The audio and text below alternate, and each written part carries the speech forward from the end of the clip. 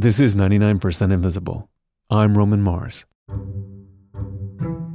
The state of Utah has about 3 million people, and a third of them live in one valley, surrounded on 3 sides by 7,000-foot mountains and to the northwest by a great salty lake.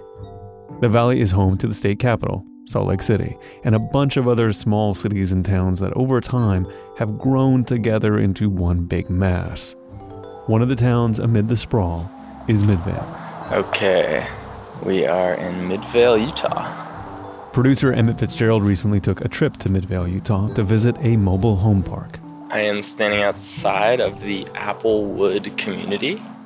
Applewood is a small mobile home community for seniors. You have to be 55 or older to live there.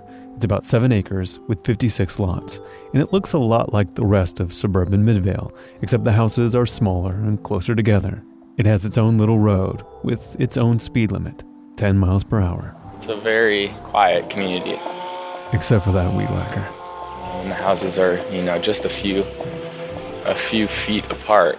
But they all look nice, they're in really good shape. Little gardens out front of each one, some daffodils. Let's see, should I use this side entrance or the front entrance? Hello! Hi, come on in. Thank you. You found me. This is Charlene Stoven. She convinced me I needed to come visit Applewood after one phone call. There's something in my voice on the phone that attracts people. I can get on that phone, and I'm not bragging, but I can get anything I want. And I don't know how to do it. Charlene's home is immaculate. She has spotless white carpeting from wall to wall and all this modern furniture that's been carefully color coordinated. And it's really spacious inside. She says that when people first walk in, they seem surprised that a mobile home could be so nice. They'll say, "This is a home." And I'm going, yeah. It's a manufactured home, and it is built stronger and better than 90% of these little tract homes that you find. But it's hard for people to get past this tunnel vision of trailers and trailer trash. Mobile homes don't get a lot of love in our culture, but they represent a lot of the affordable housing in the United States. Throughout the 90s, mobile homes made up about 2/3 of new affordable housing. Charlene bought her mobile home, or manufactured home, in 1994. She was divorced, her kids were grown up and out of the house. She wanted to buy her own place, but she couldn't afford a tract home in the suburbs. When I bought, I was just excited to think, I can actually now have a beautiful home that I can afford. Those tract homes I couldn't afford. I had to borrow money, and the loan on the borrowing of the money plus the pad fee was less than what I was paying to rent an apartment. But when you buy a manufactured home, the structure itself is only half of the equation. Then you need to find a place to put it. And Charlene found what seemed like the perfect spot, a small, quiet mobile home park with an empty lot. When I moved here February of 1994. I thought I'd died and gone to heaven. I have a little bit of a backyard, and I plant a little bit of a garden. My little tomato and my cucumber. I want just a little bit of ground. And this is just enough. It's perfect. But it wasn't actually perfect. The same dynamic that made this housing situation great for Charlene also made her vulnerable, because the mobile home was hers, but the land underneath it wasn't. Part of the paradox at the heart of manufactured housing is that it's precisely the thing that makes it so affordable that also makes this a highly insecure form of housing. This is Esther Sullivan, a sociologist at the University of Colorado, Denver, who studies the relationship between poverty and housing. She says that about 1/3 of mobile homeowners live in parks like Applewood, where they rent a plot of land for their home. She calls this arrangement halfway home ownership because it's filled with all this uncertainty. Residents in parks basically live at the whim of the property owner, where the property owner has the majority of rights in that community. So they are subject to oftentimes poor and shoddy maintenance, ever-increasing rents, and eventually they can be subject to park closure and redevelopment with very little notice. One day in 2011, Charlene came home and found a letter. We all received this letter. Your rent is now going up $89 per month, and in 6 months, it's going to go up another $89 per month. For decades, the owner of Applewood had taken good care of the park and kept rents low and affordable, but there were new owners now. And we all went ballistic. Who can afford 89? And then another 89 where seniors were on limited income. Are you kidding? They managed to negotiate the increases down to $70 each. But still, in a 6-month period, the rent for each lot went from $320 to $460. And rumors started swirling that the increases might just be the first step in a plan to force them out. And so Shirlene started digging into what was going on. And pretty soon, she discovered that the new landlords had submitted a plan to the city to build a 3-story apartment complex right on top of Applewood. Then we understood why they were trying to financially evict us. But Shirlene wasn't just going to up and leave. She'd have to figure something out. Owning your own home has long been seen as a cornerstone of middle-class stability in this country. Home ownership helps you build wealth, and as long as you're able to pay your mortgage, you don't have to worry about getting evicted. That security is kind of why we buy houses. But that security just isn't there for many mobile homeowners, including Shirlene Stovin and the rest of the community at Applewood. We're going to get back to their story in a second, but to understand how mobile homeowners ended up in the precarious position of owning a home without land, we have to go back to the early 20th century and the dawn of the automobile age. People had cars for the first time and could go out and explore America by attaching little trailers to the backs of their Model Ts or whatever cars they had. This is Andrew Hurley, a history professor at the University of Missouri, St. Louis. He says that the first trailer owners were wealthy vacationers, known as tin can tourists. Trailing along in a trailer, happy as can be. No rent to pay the landlord, no siree.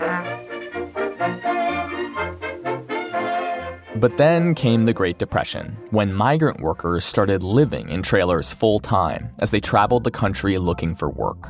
And so there were thousands of itinerant individuals and families in search of work that didn't really know when or if they would be coming back to where they had originated. And so trailer was something that they could attach to the back of their car and just take their home along with them.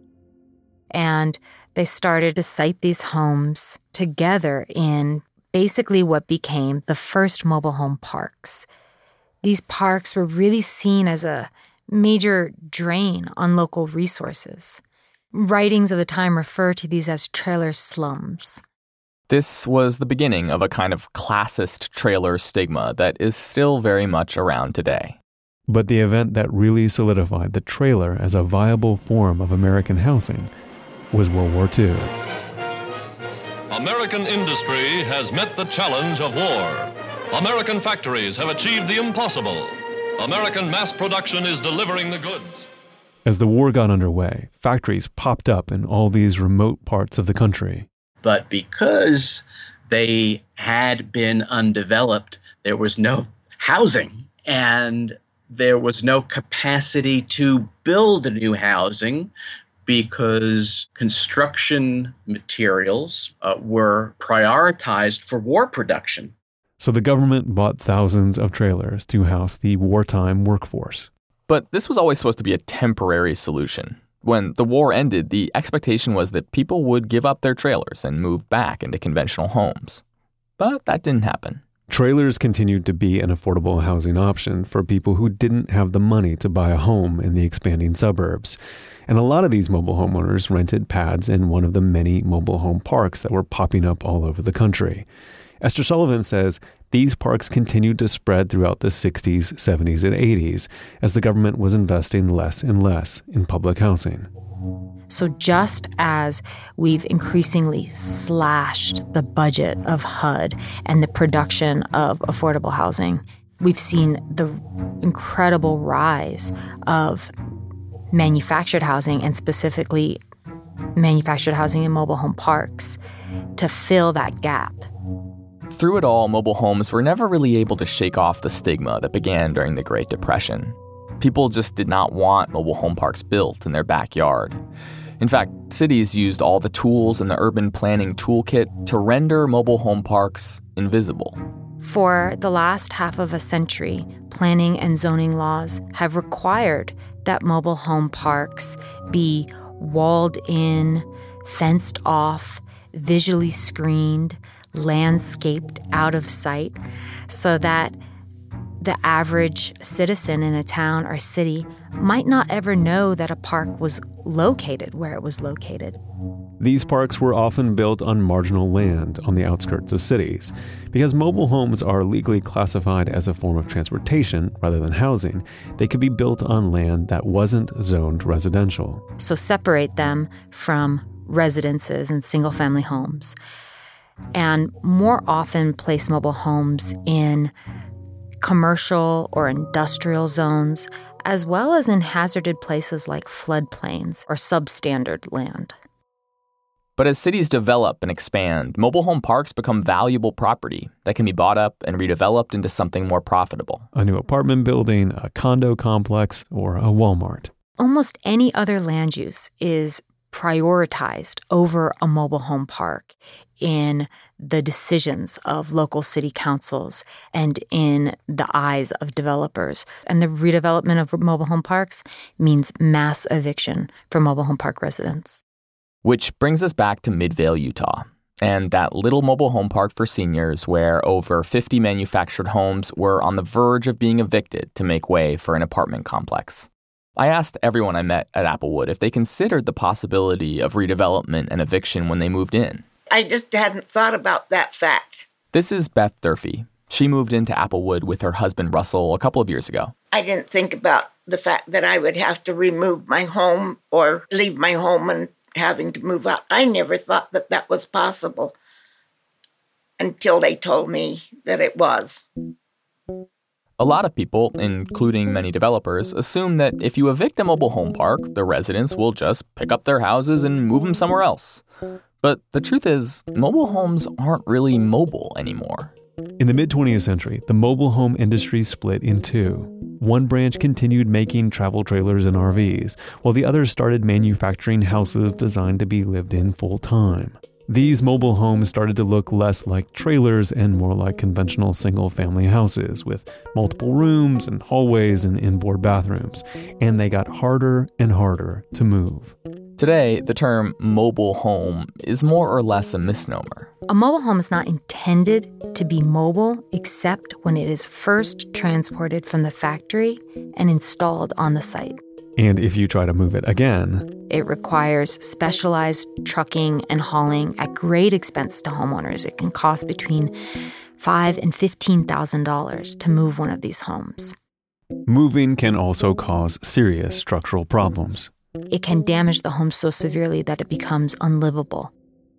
And even if residents of Applewood were willing to take that risk and had a spare $15,000 lying around, finding a new place to put their home could be next to impossible. Because there has not been any new manufactured home communities built in Utah for a long time.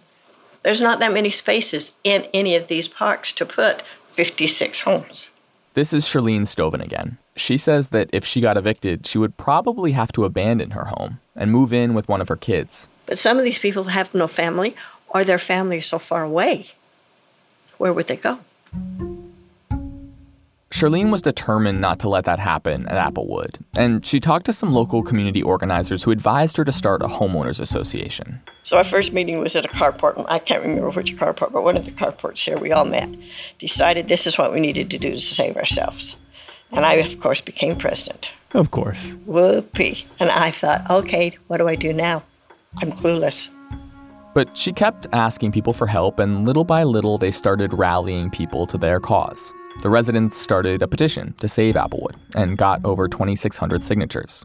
Charlene testified before the mayor and the city council and told them, if we allow this, guess what?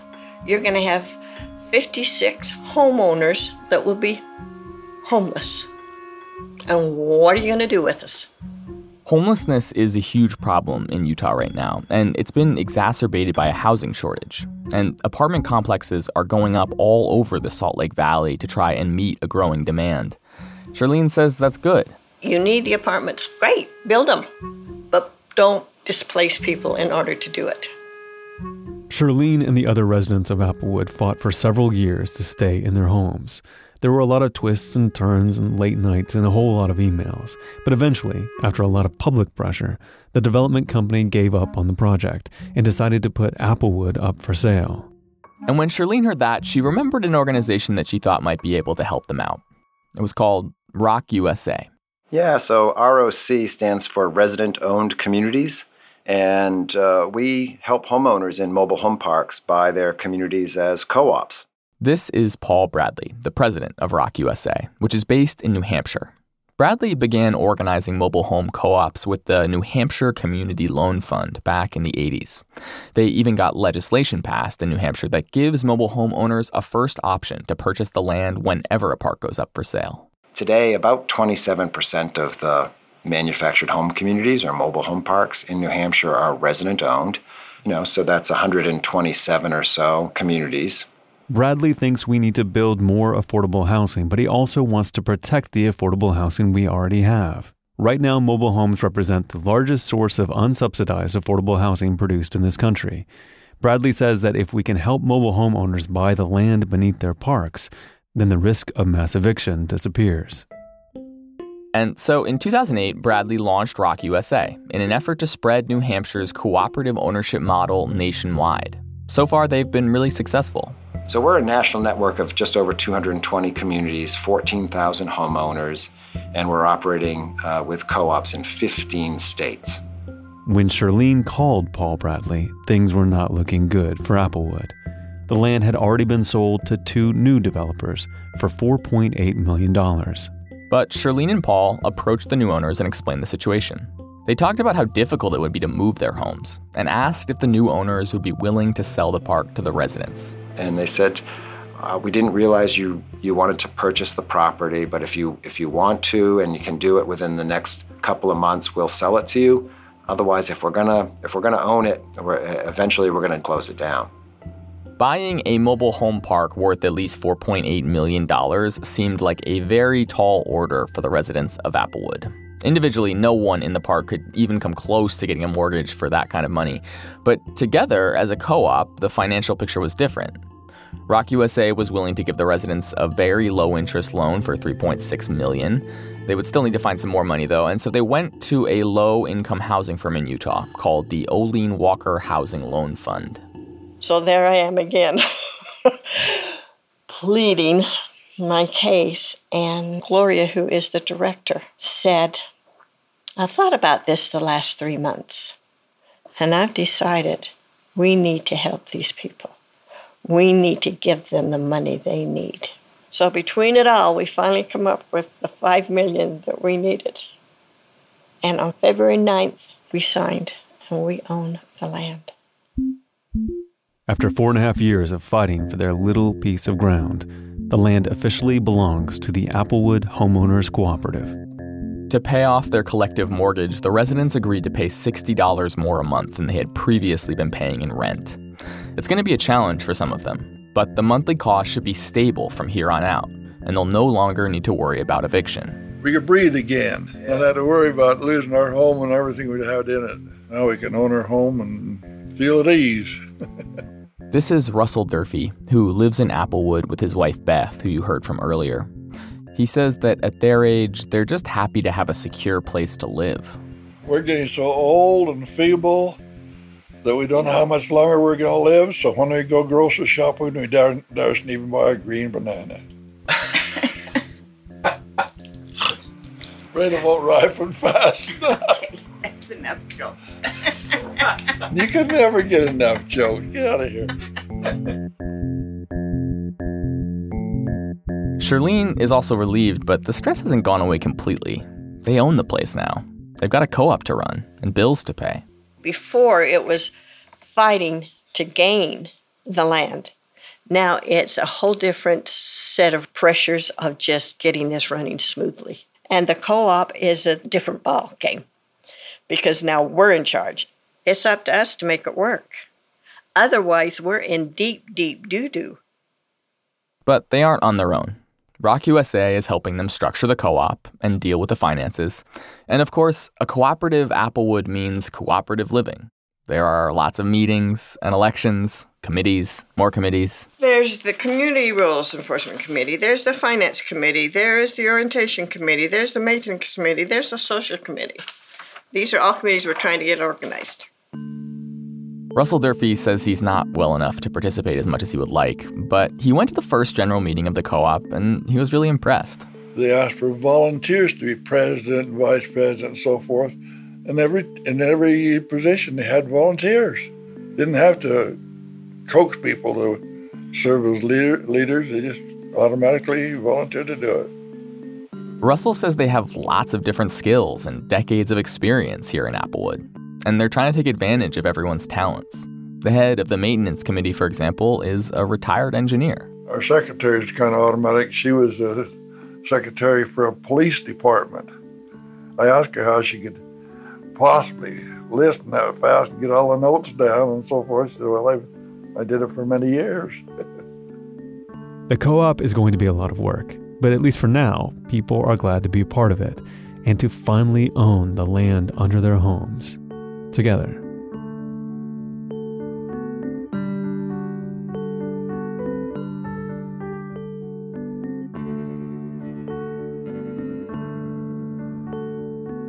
Esther Sullivan, the sociologist we spoke to for this story, has a new book out later this year. It's called Manufactured Insecurity: Mobile Home Parks and Americans' Tenuous Right to Place. She actually lived in several mobile home parks that were undergoing eviction and studied the impacts. You can find a link to the book on our website, 99pi.org. The ever-evolving design of mobile homes and the concept of mobile home skyscrapers. Right after this.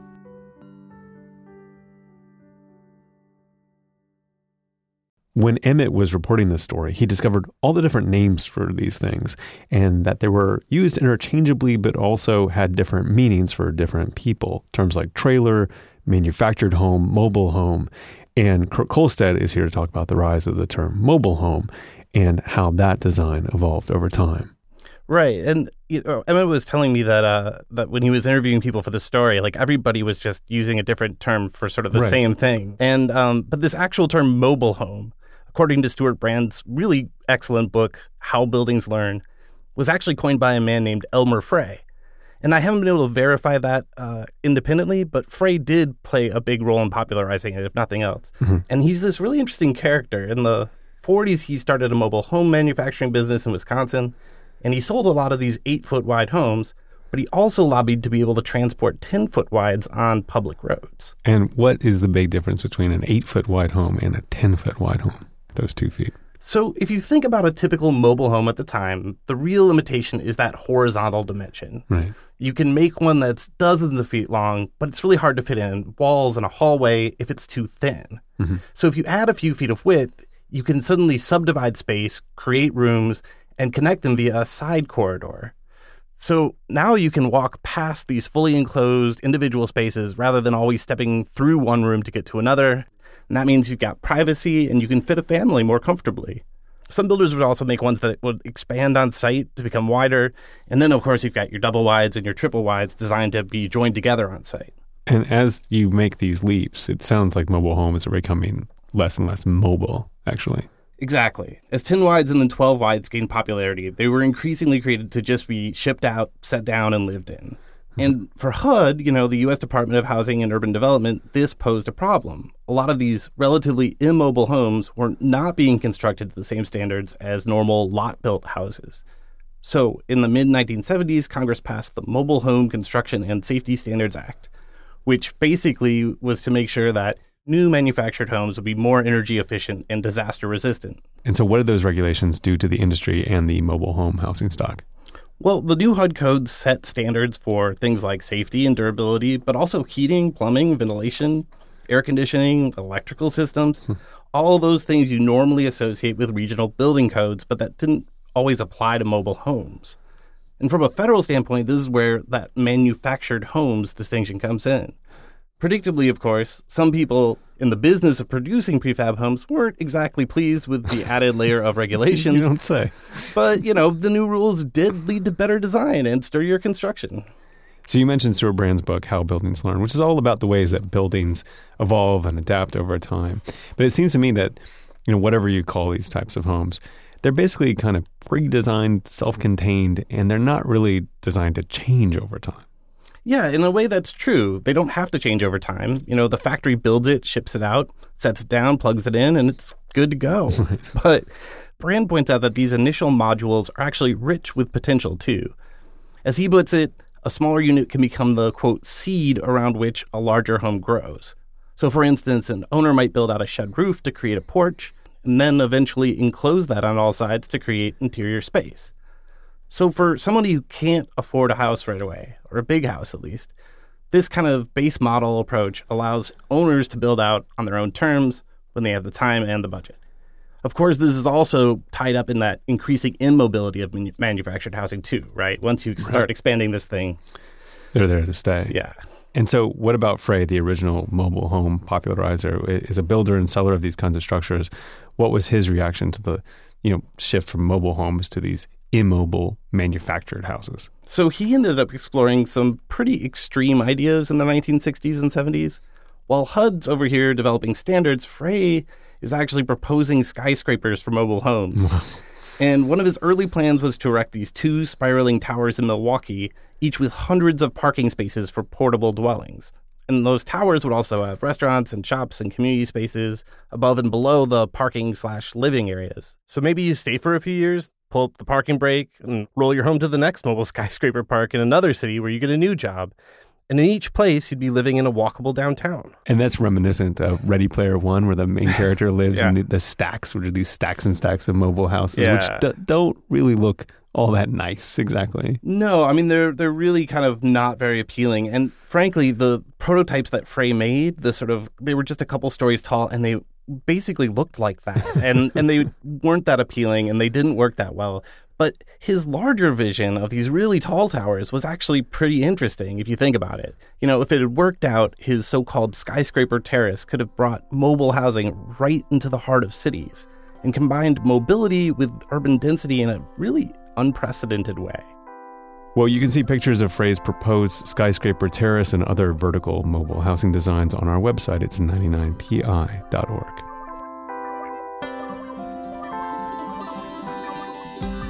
99% Invisible was produced this week by Emmett Fitzgerald. Mix and tech production by Sharif Youssef. Music by Sean Rial. Katie Mingle is the senior producer. Kurt Kolstedt is the digital director. The rest of the team includes senior editor Delaney Hall, Avery Trufelman, Taryn Mazza, and me, Roman Mars. We are a project of 91.7 KALW in San Francisco and produced on Radio Row in beautiful downtown Oakland, California. 99% Invisible is a member of Radiotopia from PRX, an independent collective of the most innovative shows in all of podcasting. Find them all at radiotopia.fm.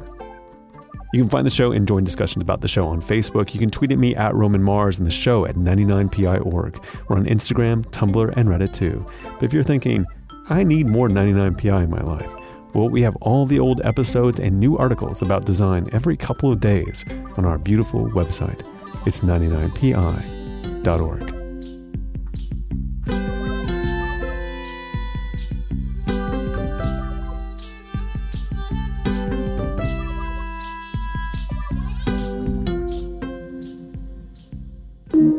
Radiotopia.